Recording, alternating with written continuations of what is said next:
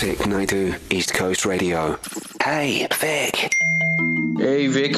So how would you deal with this? My ex and I, we met at work. We were colleagues. We dated for about 3 years. But unfortunately, during lockdown, we broke up and had to move to separate apartments, but still have to see each other every single day at work. How would you deal with this? Okay, like I said, firstly, I wouldn't date anyone at work, but I'm not judging. I'm not here to do that. You have asked me a question. You've trusted me enough, but I just say be professional and do your job. I also asked you to weigh in on 0617929495.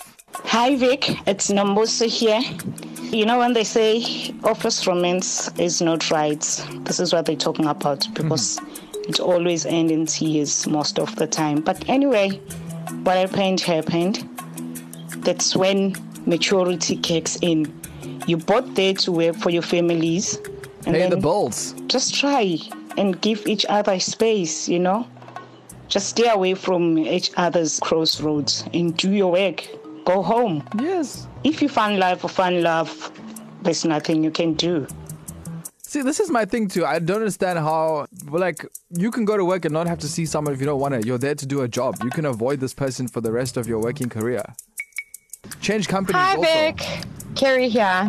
Oh, this guy has got major issues on his hands. And the problem is, there is no other way to solve this problem from my perspective, besides the fact that he would have to go look for another job. Yes. Which is sad. That's why when they say, do not date your co-workers, this is why. Shame. You tell him, bro. Shame. No, that's rough. Yeah. Time to go job hunting, my man. In this market. Oh, hey, Vic. Hey. I would actually do the same as you. I would just go to work every day, do my job, and that's going to be it. I would just act like nothing happened and just carry on that way.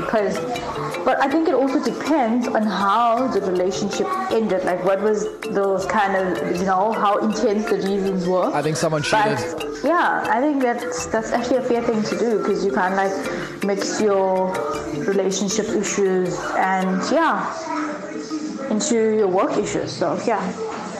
You know what it was? He did say that it was during lockdown that their relationship was tested the most. So I think that's probably why they broke up. But thank you, Nombuso. Thank you, Kerry. Thank you, Damini. And thank you, our wonderful Minnie as well. Hey Vic returns next Monday.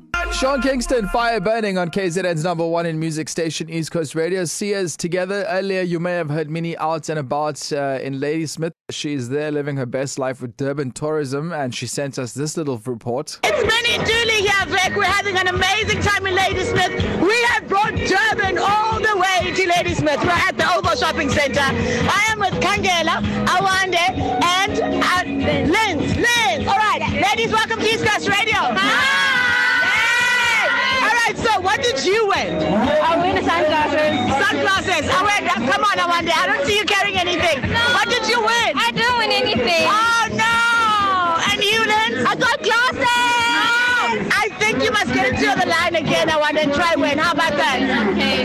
How do you guys feel about Durban bringing its very own vibe to Ladysmith? I know it's a vibe. It's really a vibe. I see you wearing your school uniform. What grade are you in? 7. I'm in grade 7. Yes. So tomorrow, you're going to tell all your friends how much fun you had? Yes. And I am going to Durban tomorrow. So. Yes! See, this works. Awande's coming to Durban tomorrow. Linz, Awande, Kangela, thank you so much. Enjoy the rest of your afternoon. Thank you! Vic Naidoo, weekdays 1 to 4 p.m. East Coast Radio.